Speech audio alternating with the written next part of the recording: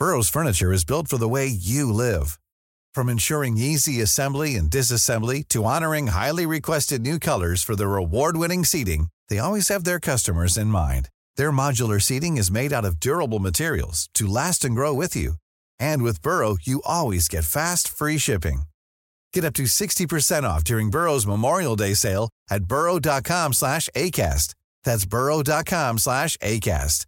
burrow.com/ACAST. You should celebrate yourself every day, but some days you should celebrate with jewelry. Whether you want to commemorate an unforgettable moment or just bring some added sparkle to your collection, Blue Nile can offer you expert guidance and a wide assortment of jewelry of the highest quality at the best price. Go to BlueNile.com today and experience the ease and convenience of shopping Blue Nile, the original online jeweler since 1999. That's BlueNile.com. BlueNile.com. Hey, it's Ryan Reynolds, and I'm here with Keith, co-star of my upcoming film, If, only in theaters May 17th. Do you want to tell people the big news? All right, I'll do it. Sign up now and you'll get unlimited for $15 a month and 6 months of Paramount Plus Essential Plan on us. MintMobile.com/switch. Upfront payment of $45 equivalent to $15 per month. Unlimited over 40 gigabytes per month. Face lower speeds. Videos at 480p. Active Mint customers by 531.24 get 6 months of Paramount Plus Essential Plan. Auto renews after 6 months. Offer ends May 31st, 2024. Separate Paramount Plus registration required. Terms and conditions apply if rated PG.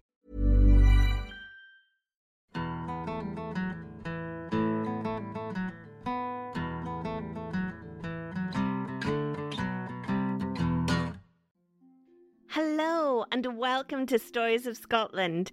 In this episode, we're exploring the ooky, spooky, kooky and creepy tales from across the country. I'm Annie, and I'm a very deep and murdery murky hole in the middle of nowhere. And I'm Jenny, your friendly neighbourhood cave dweller. Regular listeners of this show will know that the season we're currently in is all about the areas of Scotland we haven't touched upon yet, as revealed by our interactive stories map that you can visit on our website. But the real core of this season is Galloway, a place hitherto unexamined by our podcast. And although our previous episode was on glorious Galloway, on this visit to the far southwest of the country, we are taking a look at ghastly, gory, gruesome Galloway. For we are in my favourite month of the year, Annie, Halloween month. Ah, the nights of the neeps, the time of the tumshies. The time of the tumshies indeed, and I hope all of you listeners have your neeps at the ready, because the only right way to listen to this episode is whilst carving a turnip. If for some unknown reason you do not have a turnip handy, pause the episode now. Go to your local shop and buy the biggest neep you can find. Extra point if it's got a little bit of neep hair. Then bring it home and carve it whilst listening to this episode. Because not only will it get you in the ooky spooky cookie mood, it also gives your turnip a few weeks to shrivel and dry for the ultimate creepy neepy vibes on Halloween. Yeah, even if this episode wasn't something completely non-Halloween related, you'd still be advising people to carve their neeps now. It's just common sense. Yep, you can't argue with that. But what you can argue with, Annie, is cannibals. Because, oh boy, do we have an episode for you all today. Before we get started, we should just say that the stories that we are going to be telling are some of the most troubling that we have had on the podcast so far. Please do take care when listening, and if you don't fancy hearing about murder, cannibalism, and some very disturbing things, then maybe give this episode a skip. But if you do love listening to that glorious gore like me, then strap in, because things are about to get meaty. Yuck.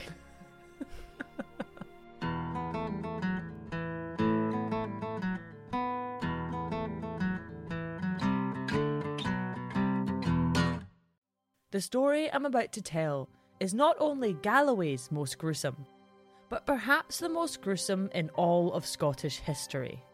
For this is the story of Alexander Sawney Bean. The events of this man's life happened hundreds of years ago, and they were poorly documented at the time. But while skeptics believe it is more fiction than fact, I am no skeptic. Whereas I most certainly am. Oh, let me have my fun, Annie. I'm just going to highlight that this story is prominent folklore and not a history lesson today. Well, Annie, I have archive evidence, so maybe the history lesson will be for you. I highly doubt it. That's fair, actually, it's quite fair. The first written evidence we have of this tale comes from the Newgate Calendar. It was published sometime in the late 1700s, over 100 years after the alleged events took place. Nevertheless, the piece tells a terrifying tale packed with dastardly details. The story takes place in the years between when James VI was King of Scotland, but before he became James VI and first at the Union of the Crowns in 1603. So let's take an educated guess and say it starts right about the time James VI was crowned the King of Scotland, at the ripe old age of 13 months in 1567. This is a turbulent time. James's mother, Mary Queen of Scots, had been forced to abdicate the Scottish crown, and so the political world was in turmoil. Indeed it was. But for the folk who lived far from the great city of Edinburgh, and far from the world of money, power and influence, this was just a regular old time in the Scottish countryside. How far is far, Jenny? Like 8 miles? For Alexander Bean was born in a small village in East Lothian, about 8 miles east of Edinburgh. His father was a hedger and a ditcher, meaning that he made an honest living cutting hedges and digging ditches, and he raised his son to do the same. But Alexander wasn't big on cutting hedges, digging ditches, or for that matter, making an honest living. As soon as he was old enough, Alexander decided to hedge his bets and ditch his family. But his family weren't too upset, for he was an insolent and idle youth who had caused them nothing but trouble. You see, Alexander had fallen in love with a young woman just as uninspired as himself, and together they left the East Coast and travelled to a deserted and desolate part of the country. Galloway. Jenny, Galloway wasn't deserted or desolate. We've talked loads about its rich cultural history and vibrant communities. Well, let's just say that Alexander and his wife weren't big on culture or communities, but they were big on caves. For when they crossed the country in search of the perfect spot to start their life together, they found their forever home along the rural and rugged Galloway coast. But why build a house when you can live in one of nature's houses? The couple settled in a cave system that stretched over a mile deep into the rock. It had tall roofs, good insulation, and even many side tunnels for when guests came to stay. Sounds dreamy. Oh, just wait, Annie, because this place soon becomes the stuff of nightmares. Because before long, the happy couple started filling their humble abode with hungry mouths. But when mouths need fed, money needs made, and Alexander needed a way to support his rapidly growing family. But Alexander hated working. And so instead, he devised a much darker money-making scheme. The cave lay hidden on the coast, but not too far from it ran a road. This road connected the distant coastal villages and was seldom used by anyone other than travelling merchants and tradesmen. It was the perfect place for Alexander to start making a living. And by making a living, I mean robbing. But Alexander was not a stupid man. He knew that if he were to rob folk and then simply let them go, then sooner or later a victim would return to the place with forces of justice and hunt them to their cave. And so, Alexander did not just rob the poor merchants who were travelling along this road, he murdered them too. He and his wife would then travel to different towns and villages to buy food with their stolen goods. But they hated these trips, for they were outsiders, and people always took special interest in outsiders. If only there was a way that they could survive without having to go into these towns to buy food for their ever-increasing brood of children. Because this is a few hundred years ago, it's before home delivery. They can't just order online. It was a different time, Annie. And even if the internet did exist, their peculiar palates would only be satisfied on the dark web. Because the murderous cave dwellers realised that there was a simple solution to their problem. What with Alexander robbing and killing so many travellers, there were a lot of bodies to dispose of. And so, to the family, it made perfect logical sense to start eating these bodies. 2 birds, 1 body? The Newgate calendar describes their grisly process as such. As soon as they had robbed and murdered any man, woman or child, they used to carry off the carcass to the den, where, cutting it into quarters, they would pickle the mangled limbs and afterwards eat it, this being their only sustenance.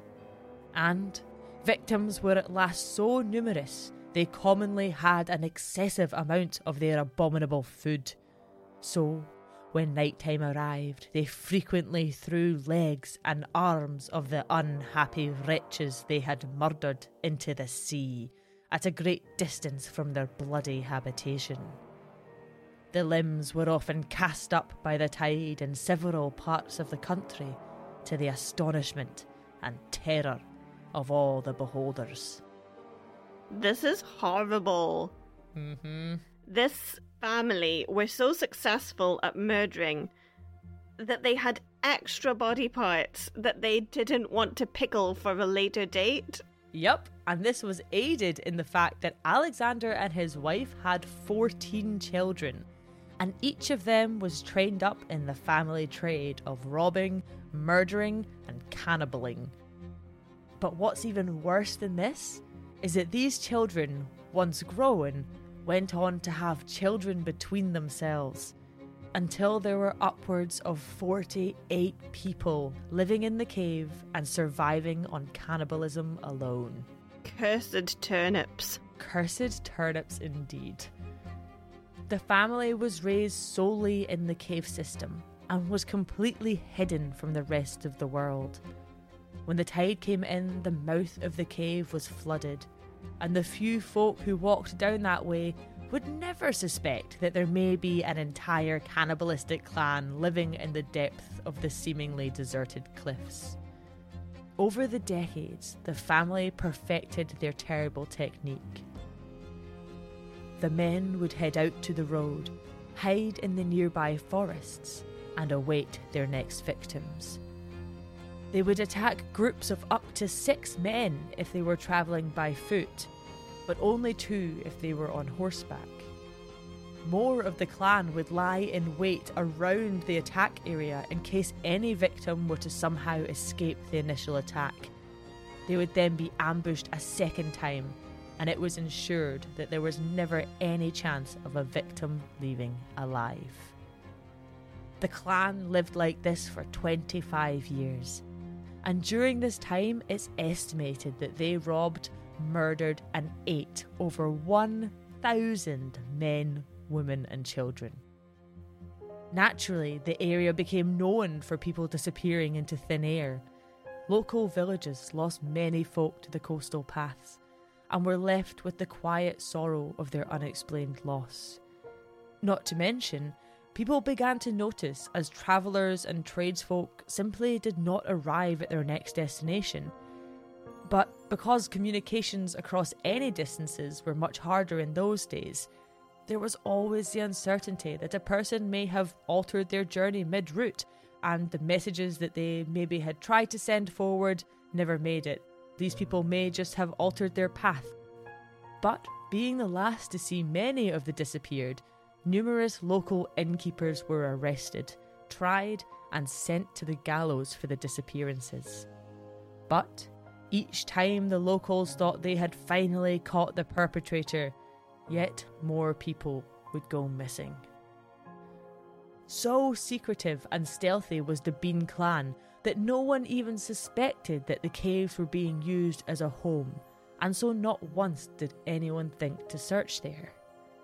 That is until one fateful evening when the Bean clan was finally to crumble.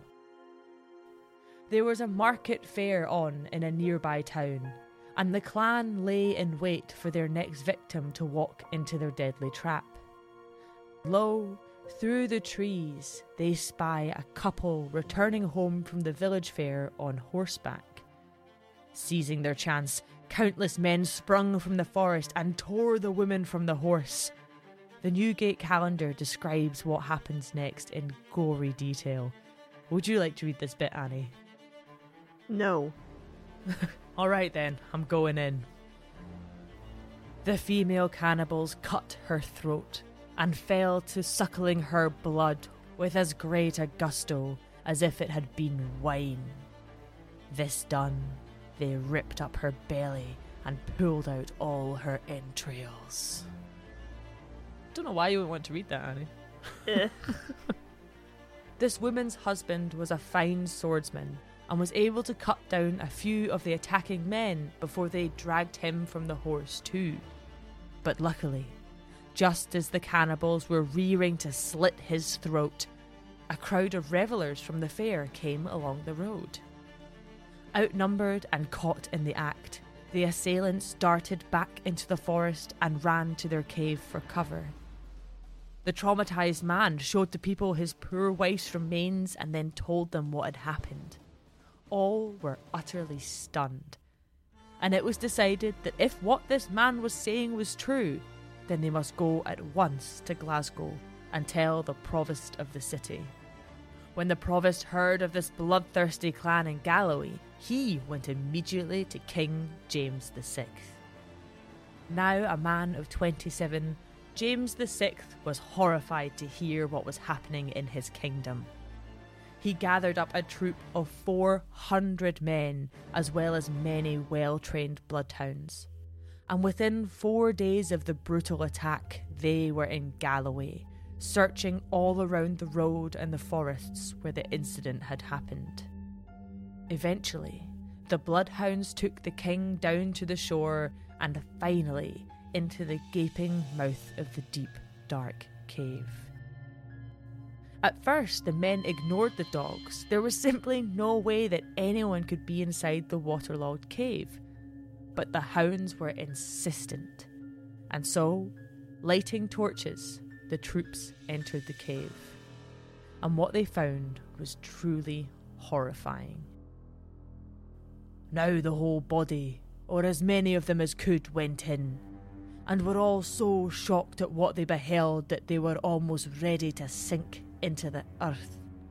Legs, arms, thighs, hands and feet of men, women and children were hung up in rows like dried beef. A great many limbs lay in pickle, and a great mass of money, both gold and silver, with watches, rings, swords, pistols and a large quantity of clothes, and an infinite number of other things which they had taken from those whom they had murdered, were thrown together in heaps and hung against the sides of the den. It's the devil's delicatessen. It's a cave of nightmares, Annie. The king and his men were rightly outraged and immediately arrested Alexander Bean, his wife, their 8 sons, 6 daughters, 18 grandsons and 14 granddaughters. The whole clan was taken to Edinburgh and brutally executed without any trial, for there was no denying their guilt. The final words of the Newgate calendar tell us, the men had their hands and legs severed from their bodies, by which amputations they bled to death in some hours. The wife, daughters and grandchildren, having been made spectators of this just punishment inflicted on the men, were afterwards burnt to death in 3 fires.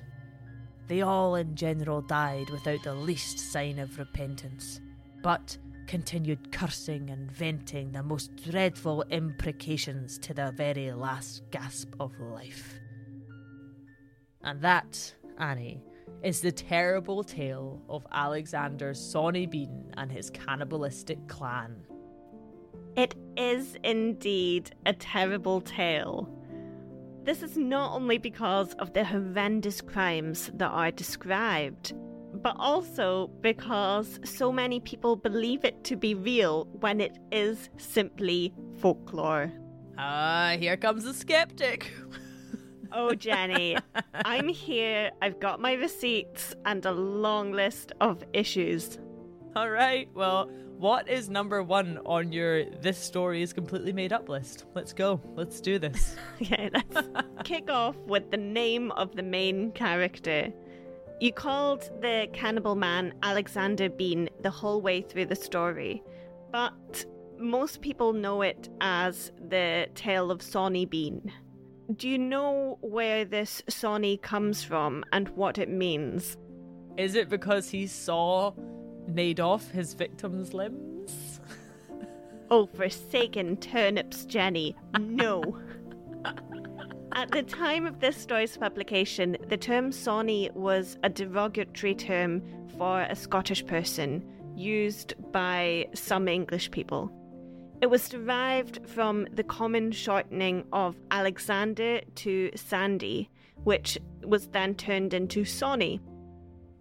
The term was associated with a vulgar, backwards, and dim caricature of the Scots.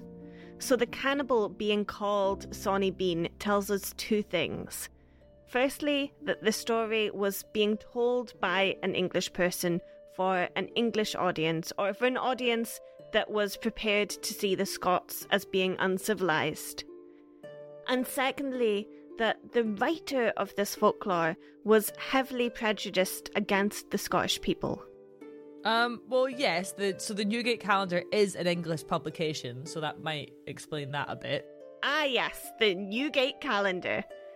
This is next on my "this story is completely made up" list. Rather than being the reputable publication that you have thus so far painted it as, Jenny, this was in fact ye olde gossip-filled rag. The Newgate Calendar printed highly sensationalised true crime, mixed with some salacious stories and some downright fiction. They opted for maximum scandal and minimal fact-checking. I don't know, Annie, that sounds pretty reputable to me. Alas, it's anything but. For one thing, if we include the subtitle, it's called The Newgate Calendar, the Malefactor's Bloody Register. It's quite a tagline, to be fair. To be honest, it would probably be a popular podcast. It would. This publication was reporting gruesome crimes and their perpetrators. It was originally a monthly bulletin of executions that were happening at Newgate Prison in London, but seeing potential in the interest in crime cases, other publishers took the information from Newgate and fleshed it out into fantastical biographies of criminals and their crimes. These publications were massively popular and were often found in people's homes alongside the Bible. They were the true crime podcast of the very late 1700s and the swinging 1800s. People have always loved true crime, Annie. I mean, podcasts are simply the newest medium of this, but go back far enough and you'll find records of true crime everywhere. So I hold issue with the word true in that, because this is more highly embellished crime or fake crime. These news rags were cheap to make, wildly sensational, and unfortunately, they were designed for entertainment. But because they were held to absolutely zero journalistic standards, the Newgate calendar and publications similar to it were often used to push the morals, social agenda, and political propaganda of the people funding it. So it's really different to modern day news and media. I've listened to a fair few true crime podcasts that could honestly fit that description as well, so it's still alive and swinging today. Okay, I see what you're saying, but this story, when it's published, is a retelling of the crimes of Sawney Bean through an English lens in a not-so-trustworthy news source. But why does this mean that it's not necessarily a true story? Surely they didn't just yank this out of nowhere. I don't want to purely blame English media for this, because cannibal stories were massively popular across Europe, and they come up in a lot of folklore. But in this particular case, we need to jump on the context pony and gallop into the socio-political climate. Giddy up, little context pony, go! This was published after the Jacobite Rising of 1745 and their defeat at Culloden. Because of this, anti-Scottish sentiment was high in many parts of England, and so the media were keen to paint Scotland in as unflattering a light as possible. They're looking to make Scotland appear as a country that needs civilising from the relatively recent union with England. British identity is still early in its formation. Within this union, the Scottish Parliament had just been dissolved 100 years earlier, and so England is really establishing her presence as a dominant force for politics and decision-making. And an easy way to establish your supremacy is to make the opponent seem like a savage. Some historians believe this folklore is rooted in a concerted effort to use popular media to stoke anti-Scottish sentiment within the general English population. However, I'm also going to push forward profit as a major consideration here. When a media outlet knows that there's a prejudice against a specific population, they can make money from selling stories about how those people are bad. It's a trick as old as time. Villainize people who seem like outsiders to you and make a pretty penny from selling media that reinforces the public's dislike of another group of people. They painted Sawney Bean as this grim leader of a barbaric, cave-dwelling, incestuous, murdering, cannibalistic clan of horror. It is no mistake that this family is presented as a clan, because it's an attempt to say that the old Highland clan ways of life were for barbarians, people who were lawless, people who had no control over these very primal impulses, who had no morals. It's also using the story to say that the Galloway Scots were unable to capture a family of nearly 50 folk who lived in a cave and ate over 1,000 people. So what they're implying there is that Scotland had a real problem dealing out justice, and she was unable to protect her own people. Now, the Sawney Bean story is often set in different time periods. Usually it's one of the Jameses who is king at the time, but the version that you took is one of the more popular ones, which is saying this was just before Scotland had her union with England, and she had no control over her people. There were cannibals living in caves, murdering hundreds of people. And this is presented alongside true crime to paint a picture of the general incompetence and stupidity within Scotland, and to make Scotland's past seem like something she should be incredibly ashamed of. Even the way the clan is said to be executed is beyond brutal, weirdly medieval and cruel. Okay, yes, I see what you mean, but surely this can't be completely made up. I feel like there must be some awful truth in there that the Newgate calendar has spun into this grand gory tale. Well, the tale is normally said to have taken place in about the late 16th century, yet it was completely undocumented until the late 18th century. So there's a lot of time there for the myth to materialise and take form. A good example of this is that the cave that the clan was said to have lived in was meant to be a mile deep with many side tunnels, and surely if such a place existed, then we would know where it is. Yeah, the cave believed to have been the home to the clan is called Benane Cave. And I'm sure this is a palace of a cave, Jenny, right? Is it a mile deep? No, it's like 600 feet, which is about a tenth of a mile. Okay, so we can already see here we've got some gross over-exaggeration from the Newgate calendar. Even if there was one lonely cannibal living here at one time, there's no way that there were 50 of them, and no way that they would remain undetected for so long.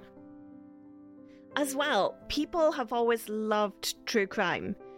If there had been a cannibal in this cave, we'd have much older ballads of Sawney Bean. And not just this, Jenny, let's look at the practicalities. Cannibalism is a lot of work. Yes. So when you have fertile land like Galloway, I mean, it's much easier to steal a cow than to kidnap someone's granny as she goes for her annual trip to the Mayfair. Oh, granny. But nevertheless, this story was a success, and it was picked up by other crime anthologies throughout the following decades. The myth of Sawney Bean has persisted to this day, and it continues to snowball. For example, despite the Newgate calendar reporting the unbelievably high number of over 1,000 victims, currently Wikipedia has their victim count at 5,593. I mean, what's happening there? Are they still in the cave eating people? How is it going up? That's like all of Galloway at the time. No wonder it was so deserted and desolate. Galloway and its many, many people are beautiful, Jenny. But back to debunking the bean. Is that what they're calling it nowadays? There's also no record of the King of Scotland hunting down a cannibalistic clan and ordering them to be executed without trial. This is something that would have definitely been written down had it, or anything even remotely close, actually ever happened. So, you see, the more threads we pull at the gory tale of Sawney Bean, the more it unravels, and we see it for the folklore that it is. I feel like you've taken a page from the Cannibal Clan's book and torn me and my story to shreds, Annie. But I don't know, I feel like this story just didn't spring from nowhere. There must be kernels of truth at its core.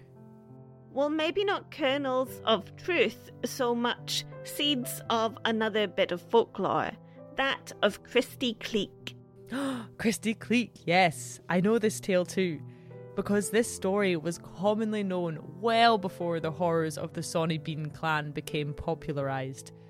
This is the tale of a man named Andrew Christie. Christie was born in Perth in the early 14th century, and he was a butcher by trade. But when the famines of the 1340s happened, Christie, along with the vast majority of folk in Scotland, found himself in very hard times. People starved as their bones began to protrude and their bellies swelled with malnutrition. Desperation kicked in, and with this, morals loosened. So desperate for food was Christie that he joined a roving gang of scavengers who travelled through the Grampian Mountains and raided and stole food from every village they came across. But no matter how much they stole, it was never enough to satiate the men's grinding hunger. As the famine got worse, there was less to take. Even if you are prepared to commit crimes to get your food, you can't steal what isn't there to begin with. When one of the men in the gang succumbed to starvation, Christie came up with an evil plan. He put his butcher skills to work, carved up the man's body, and served it to the rest of the famished gang members. But instead of being horrified at Christie's actions, the men found that they quite liked the taste of human flesh. They quickly pivoted their target from empty pantries in wee cottages to riders passing through the mountains. The gang, now led by Christie, would hide by roads and ambush riders. They'd then kill them and eat them along with their horses. It's said that Christie developed a brutal technique for pulling the riders from their horses with ease. As the unassuming rider was passing by, Christie would lunge out from his hiding spot, brandishing a rod with a large iron hook on the end. He'd then use this implement to hook the rider in the mouth and drag him from his horse. This implement was called a cleek, and so Christie Cleek got his gory name. Christie Cleek and his gang of cannibals were believed to have killed about 30 riders in this way, but soon word of their dastardly deeds reached Perth, and an armed force was sent to hunt them down.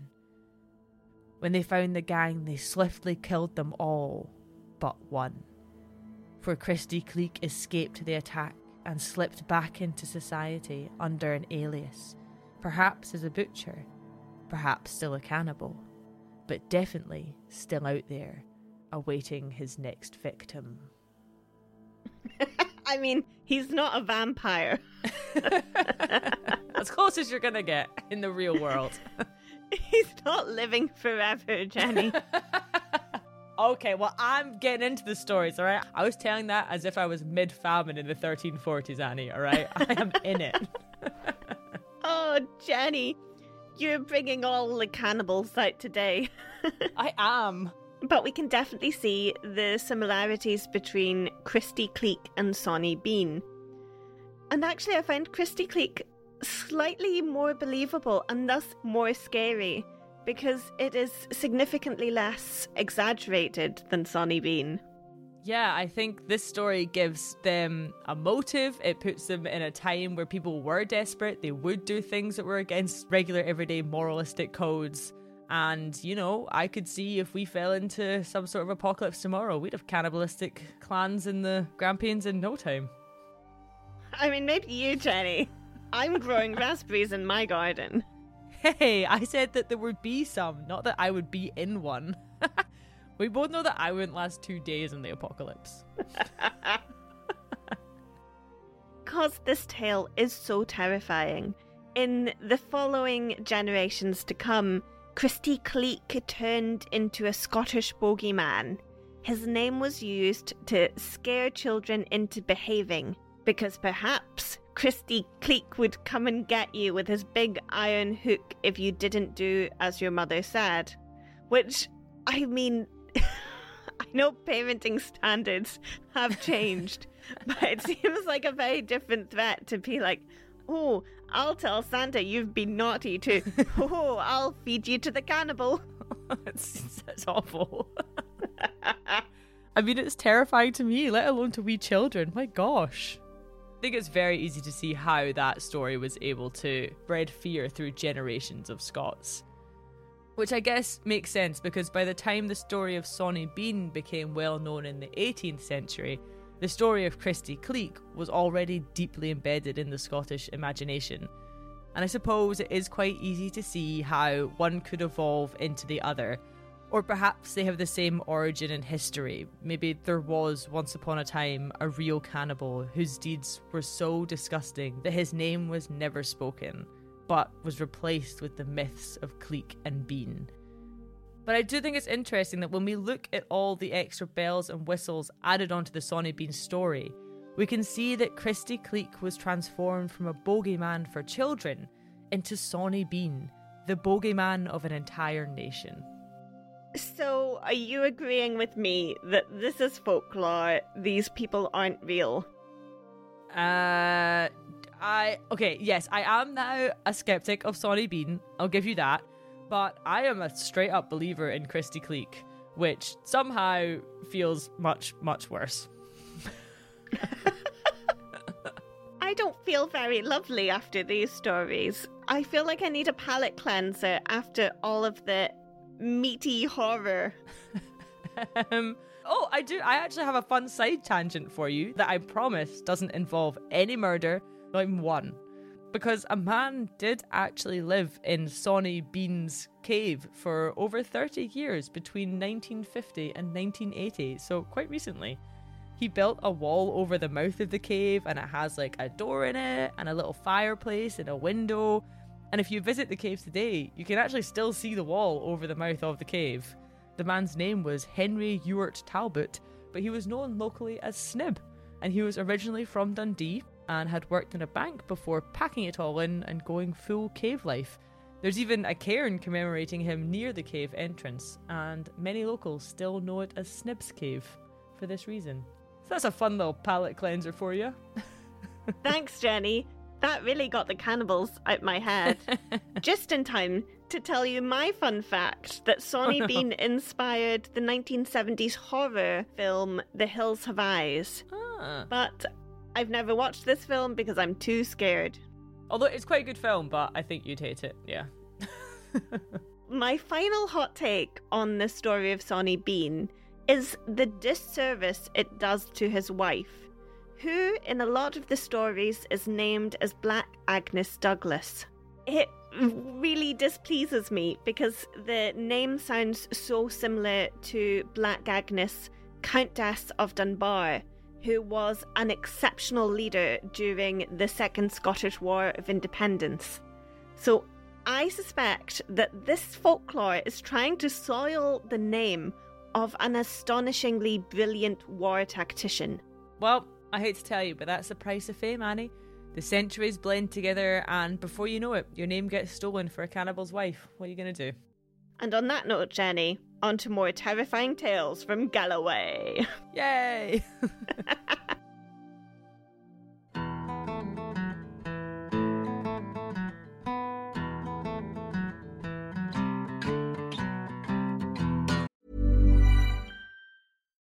Millions of people have lost weight with personalized plans from Noom. Like Evan, who can't stand salads and still lost 50 pounds.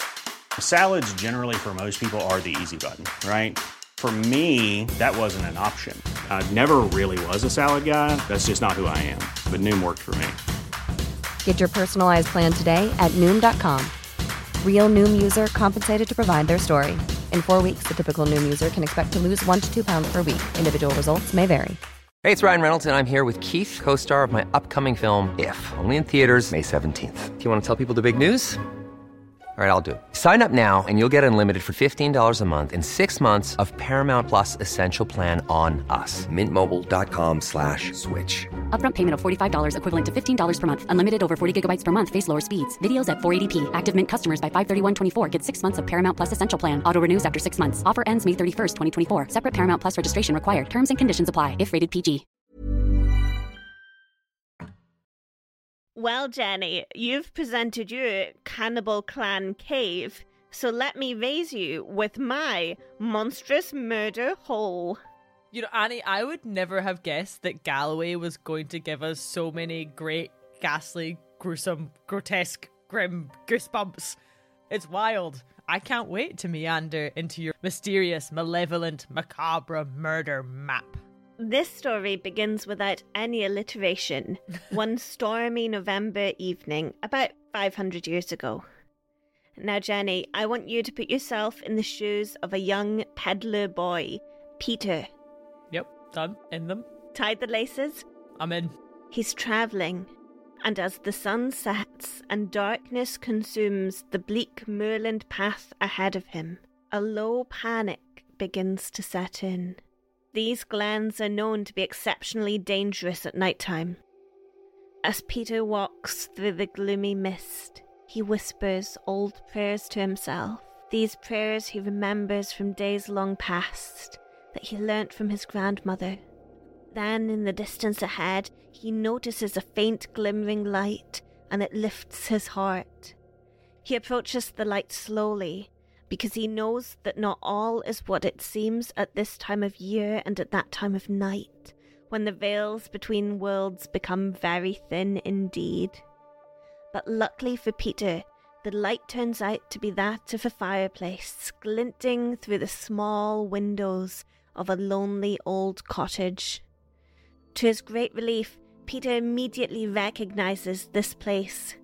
He had visited it a year earlier when he was amongst a large company of travellers, and they had been warmly welcomed by a woman and her 2 friendly sons. They had paid for their bed and board and had gone on their way happily. Delighted by this wave of good luck, and set free from the fear of every shadow or every unusual noise on the moor, Peter runs up to the cottage door. His quiet prayers and this firelight had guided Peter to safety, beckoning him in to rest for the night. Eagerly, he knocked at the door, but received no answer. Peter peered through the window to see what could cause the delay, and that's when he saw the occupants within. They were all at their regular jobs, doing what you would expect people in an inn to be doing. But there was an air of urgency around them, as though something was out of order and they must set it right. The old woman was scrubbing the floor and strewing it with sand. Now, that might sound a little bit strange, but sand was quite commonly used to clean floors back then. And that is definitely the most upsetting thing we will be hearing in this episode. Meanwhile, as this old woman was scrubbing her floor with sand, her 2 sons, one with a big ginger beard and one with a big black beard, were thrusting something that looked very heavy into a great chest. They struggled with it awkwardly, but eventually, after a great deal of heaving and hauling and shoving, the bulky object finally folded up into the chest. Then they hastily locked the chest and smiled at one another, a job well done. Seeing that they were now not so preoccupied, Peter lightly tapped the window, thinking that this hard-working family within must not have heard him at the door. They all stopped and stared up at him in dismay. That's when Peter's eyes twitched to the kitchen table, where a butcher's knife glistened with blood. He set that thought aside, thinking they must have had meat for their dinner, perhaps they'd been poaching and this is why they're nervous. But then, with a sudden jolt, the larger of the 2 sons, the one with the big ginger beard, rushed out to Peter and grabbed him roughly by his shoulder, dragging him inside the cottage. Peter thought there must be a major misunderstanding here, and so tried to laugh off this uneasy and almost rude greeting by welcoming the family to join him on a wee ride on the context pony. He said to them, "Please don't worry, I am but a poor peddler boy. In fact, I visited here last year." The old woman scowled and asked in an impatient, harsh voice, "Are you alone?" I am alone here, yes, and, well, I don't want to get too deep into it, but I am alone in the whole world. I've got nobody. Very alone. Peter had a sad wee face. However, the ginger-bearded son sneered and retorted at him. Then you are welcome here. Now, this was not the pleasant welcome Peter had expected, and he began to feel slightly nervous. Yet, the night was dark, and there was danger outside, so reluctantly he decided to remain. He didn't feel like he had much choice. Now the old woman with the grey hair suddenly smiled warmly at him, showing him all of her little crooked teeth. She patted his shoulder and said, "You'll be hungry then, lad." And she sat him down with a small bowl of very tasty soup. However, as Peter ate, he looked around some more. The cottage had been previously neat and orderly, but now it felt desolate. A strange shadow of violence lingered in the room. It was as though there was a dreadful, unspoken secret lurking within. The black-bearded son showed Peter to his bedroom, which did not do much to ease the sense that something wasn't quite right. The curtains had been torn off the bed, and there was a chair lying upside down in the middle of the floor. What could have happened in this room to dishevel it so much? Peter turned to the black-bearded man with pleading eyes, and he asked, "Would you be so kind as to give me a candle to burn? It's just, I'm awful afraid of the dark, if I'm being honest." But the black-bearded man had no mercy. "We don't have the candles to spare for scared little boys." Now, the instant the black-bearded man left the room, Peter grabbed the chair from the floor and wedged it under the door. He did not feel safe. Yet he got into bed and lay there, his guts churning with anxiety, certain that he was so scared that he would never fall asleep, not that night. However, his eyelids were heavy after a long day of travelling, and his body was tired, and his brain began flickering in and out of consciousness. Slowly, sleep crept up on Peter and wrapped him in her snoozy embrace. Peter woke at the sound of a single distressed cry. It was the wee hours of the morning, so he quickly decided it was none of his business, and he vowed to go back to sleep. But then the clouds moved and illuminated something at the bottom of his door. It glinted as though it was shiny or wet. Peter took a deep breath and crept out of his bed to investigate. But as he slowly approached, the clouds kept moving, so he couldn't quite make out what this thing was. He got down on his hands and knees to get a closer look, and then carefully reached out his finger and touched it. It was an oozing fluid that was coming from beneath the door. It shocked him like a bolt of lightning when he looked down at his hand and saw how much this wet thing contrasted with his pale skin. It was blood. Swallowing his fear, he pressed his eye to the keyhole of the door. What he saw silently flushed him with reassurance, because the blood was coming from a freshly slaughtered goat. His imagination must have been playing games with him, to have thought such sinister things when he saw this stream of blood. However, he remained at the keyhole transfixed and began listening to the conversation between the two brothers on the other side of the door. The horror that he felt at their words froze him in an iron grasp. "I wish all throats we cut were as easy as this goat. Did you ever hear such a death noise as the old gentleman made last night? Why, it's far easier to murder and rob than run a lousy inn. Now, we shall go to the murder hole." "Ah, the murder hole is my favourite thing in the world, brother. One plunge, and a fellow is dead and buried in a moment." Just then the old woman entered the scene and added, "What have I told you boys about killing goats in the hallway in the middle of the night? Gee, so... And it's all fine and well with that fellow from last night, but how are we going to dispatch of the young lad in there?" Peter could see just enough through the keyhole to watch the ginger-bearded man make an exceptionally sinister gesture. He raised his bloody knife and mimicked it crossing his own throat. Shaking, Peter's inner voice screamed at him to get out as quickly and as quietly as he could. And so, finally listening to his guts, he crept across the room to the window and gently opened it as to not make a noise. He lifted one leg out the window, and then the other. He was almost out of this cursed cottage, but just as he was slipping outside, a deep voice bellowed from behind him. "The boy has escaped. Let loose the bloodhound."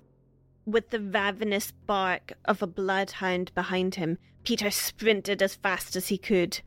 The sun was rising just enough for him to spot a nearby path, and he darted to it as fast as his legs would carry him, as though his life depended on it, because it did. With the baying of the hound at his feet and the shouting of the bearded brothers in fast pursuit, Peter ran with all his energy.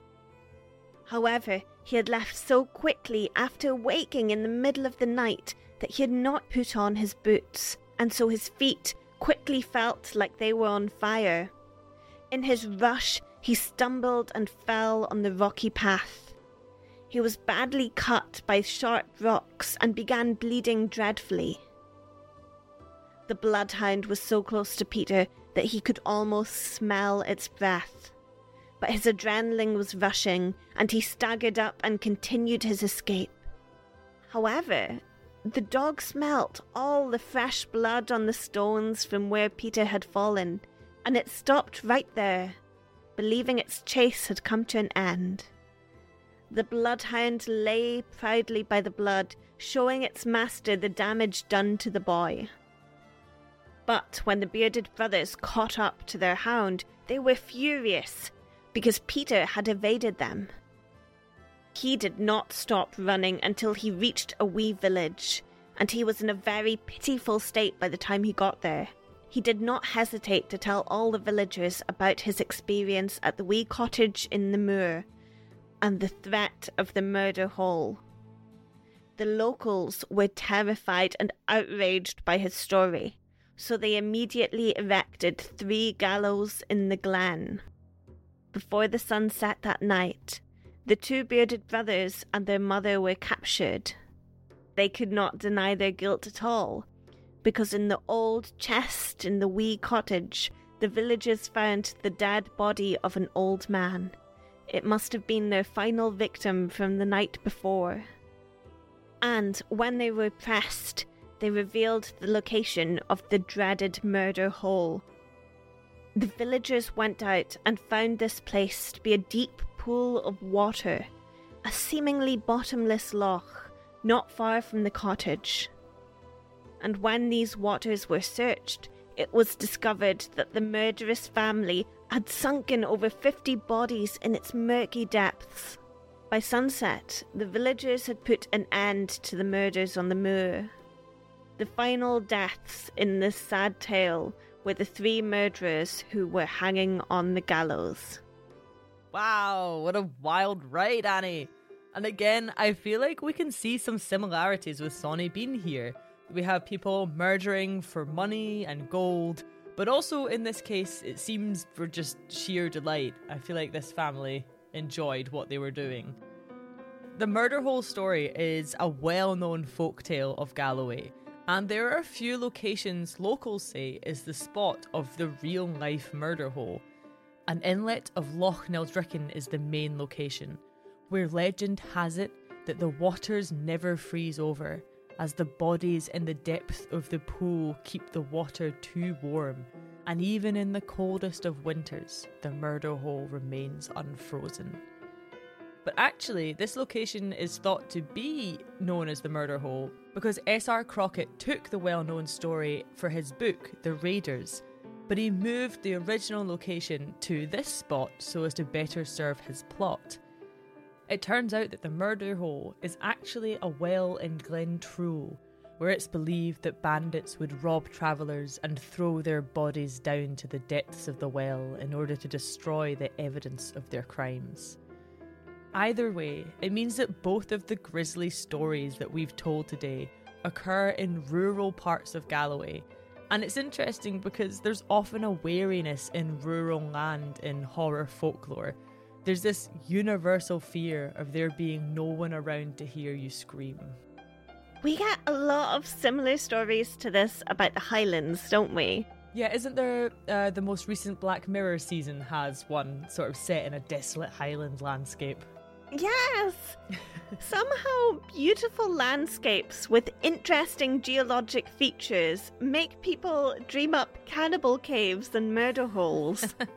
I think these stories become so well known and so beloved in the cultural imagination because people want to explore very dark impulses, but they want to put them in places that they feel are very far away from themselves, remote and obscure. And obviously these places aren't remote and obscure for the people who live in them. But for the majority of people who are consuming these kinds of stories, they are. This kind of horror folklore is a way of examining the most evil parts of humanity, yet keeping it at a safe distance. Because everyone wants to imagine that those folk who succumb to the most forbidden and evil acts are not their neighbours. And so that space allows these tales to become a fun fireside favourite that you don't need to think too much about. I think about them a lot. My take-home message from these stories is that murderous families tend to meet their maker. It's interesting that in both these dark pieces of Scottish folklore, we see the ultimate breakdown of morality, and yet we also see brutal judgment being served. And with that, dear listeners, we come to an end of one of the scariest episodes of Stories of Scotland ever. And not a single ghost in it, who'd have guessed? We hope you've enjoyed this adventure as much as we have, which is limited. But before we bid you farewell, we do have an important announcement to make. Starting soon, we'll be moving our podcast to a platform that will insert automated adverts for us. But don't worry, you'll still be able to find us wherever you're listening now. It's not going to change any of that. However, it does mean that ads are going to be automatically put into our show. We know it's not ideal, but essentially we need to be able to make some money from the podcast to be able to keep it going. And so it feels like an essential step if we're to keep momentum going forward. But here's where you can really help us. We'd absolutely love to have independent Scottish businesses or Scottish connected business advertising with us instead of doing these automated adverts with companies we know nothing about. If you or anyone you know would like to partner with Stories of Scotland, that would be fantastic. However, for the time being, you'll have to bear with us for whatever our new platform puts in. Expect to get some interesting adverts for mattresses and online therapy. This hasn't been a decision that we've made lightly, but we really do appreciate your support and we'll always do everything we can to make this show free to listen to. Creating this podcast is our passion, and we want to continue sharing Scotland's incredible stories with you. If you would like ad-free content, then we will be putting it up on our Patreon page. Your contributions there make a huge difference, and they too help us keep this show alive. You also get lots of extra Scottish content, stories and tidbits up there too. The supporters on Patreon are completely the lifeblood of this podcast, and it's thanks to them that we've been able to bring it to where it is today. We also have a big deadline coming up for our super exciting book project. Now, we are working tirelessly to make this book a reality while still bringing you episodes as regularly as we can. It's a juggling act, but we're doing both the podcast and the book for our sheer love of storytelling. So we're trying to be as consistent as we can, but we will be announcing a very exciting project very soon. Whether you choose to support us on Patreon or connect us with some Scottish businesses or simply share our podcast with your friends and family, your support genuinely means the world to us. And no matter what, we're going to ensure that Stories of Scotland continues to thrive. A massive, heartfelt thank you for you just for listening, for being part of our journey so far. And we can't wait to continue sharing incredible tales of Scotland with you. And let's end with a giant thanks to our newest patrons, who are Isla, Robin, Douglas, Gillian, and Kadea. Thank you all so much for supporting our show. Until next time, Slán Siva. Slán Siva.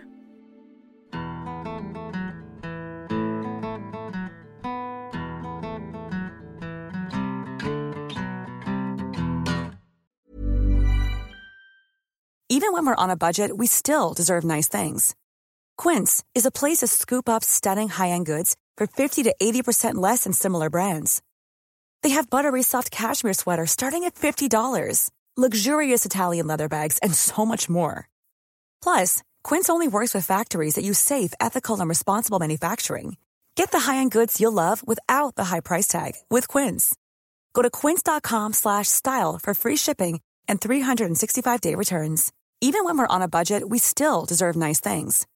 Quince is a place to scoop up stunning high-end goods for 50 to 80% less than similar brands.